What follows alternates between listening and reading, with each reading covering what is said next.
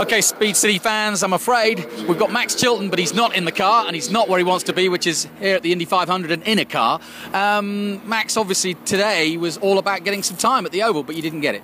Yeah, no, it's it's frustrating, but as I've previously said before, you've got to have these low days to have the good days. So it is frustrating. I think yesterday I was really happy with what the team are new to at the ovals, and especially myself. Yesterday I missed the 6 hours of testing on Monday, so my aim was to just not qualify last, and I ended up qualifying in the middle of the pack. So I was really happy with yesterday.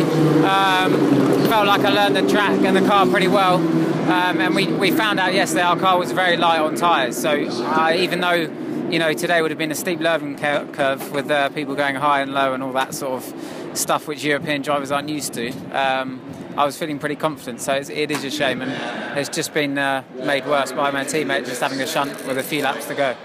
A lot of people are very interested to see the combination of you and Carlin in Indy Lights. Obviously, you've been to the dizzy heights of Formula One, and it's an interesting combination, and one I don't know, are you enjoying?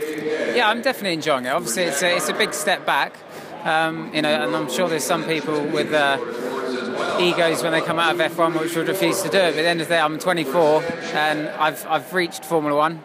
It's still not over, but you've got to make another career path, and America does have a career path. So I wouldn't want to come straight into IndyCar, personally, with doing the speeds they do on the ovals without learning the trade. So I have no problem in doing that.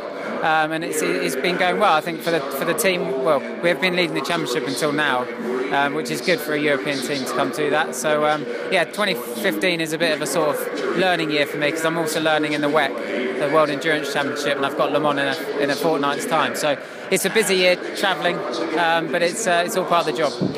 And obviously, is this a precursor to you possibly entering the 500 with Carlin next year?